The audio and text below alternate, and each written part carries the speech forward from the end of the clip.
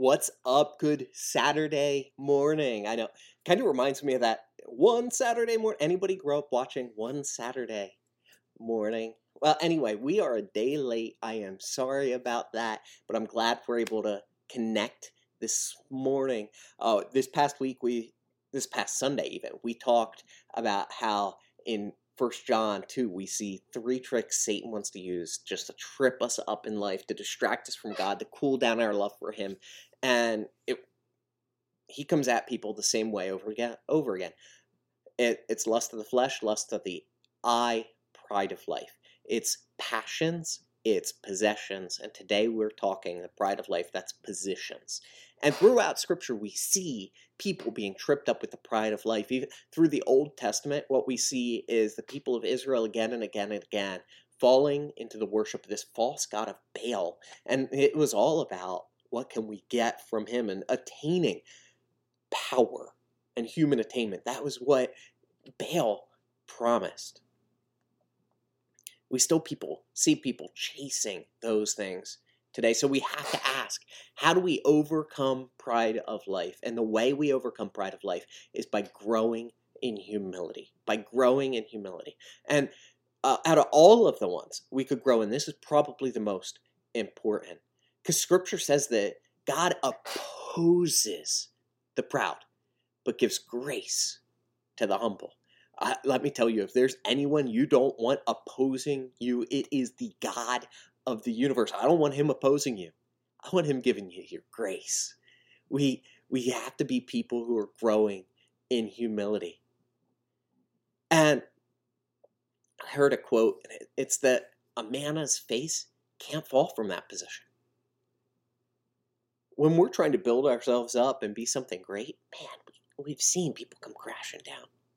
But when we're already on our face, all that can happen is God can lift us up. And so you say, well, what is humility? And I'll tell you, humility is not thinking less of yourself. Some people think I'm humble because I think I'm a terrible person. That's not humility. That's false humility. Humility is not thinking of yourself less. Humility is not thinking less of yourself. It's thinking of yourself less. So when we get to the point that we're not thinking about what do they think of me? What will they think of me? What can I get from this? But we're thinking, how can I just serve Jesus and love people? John the Baptist is a great example of humility. When he says, John 3:30, John says, he must become greater. Jesus must become greater and I must become less. That's the model we want to follow with our humility also. We are lifting Jesus up, not ourselves. He is the one that needs to be greater in our lives and in any ministry involvement we have, whatever we can. We're lifting him up. That's the goal. Now, humility is ending here is cool because it's our springboard into our next series. So starting this Sunday morning, tomorrow, we are starting a series called Emptied. We're going to be looking at Jesus and really digging in to try to understand his sacrifice that he made for us. And we'll be looking at Philippians 2 for that. And we're told our attitude should be the same as him. And we're told that he humbled himself.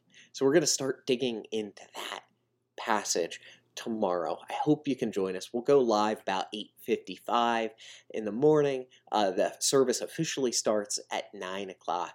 I'd love for you to invite your friends, invite your family, anybody you can. Make sure you click share when you see us go live. That all helps us be able to get the gospel out to as many people as possible. Thank you for joining us this morning. I hope that walking through these three things has been encouraging for you. I look forward to seeing you tomorrow.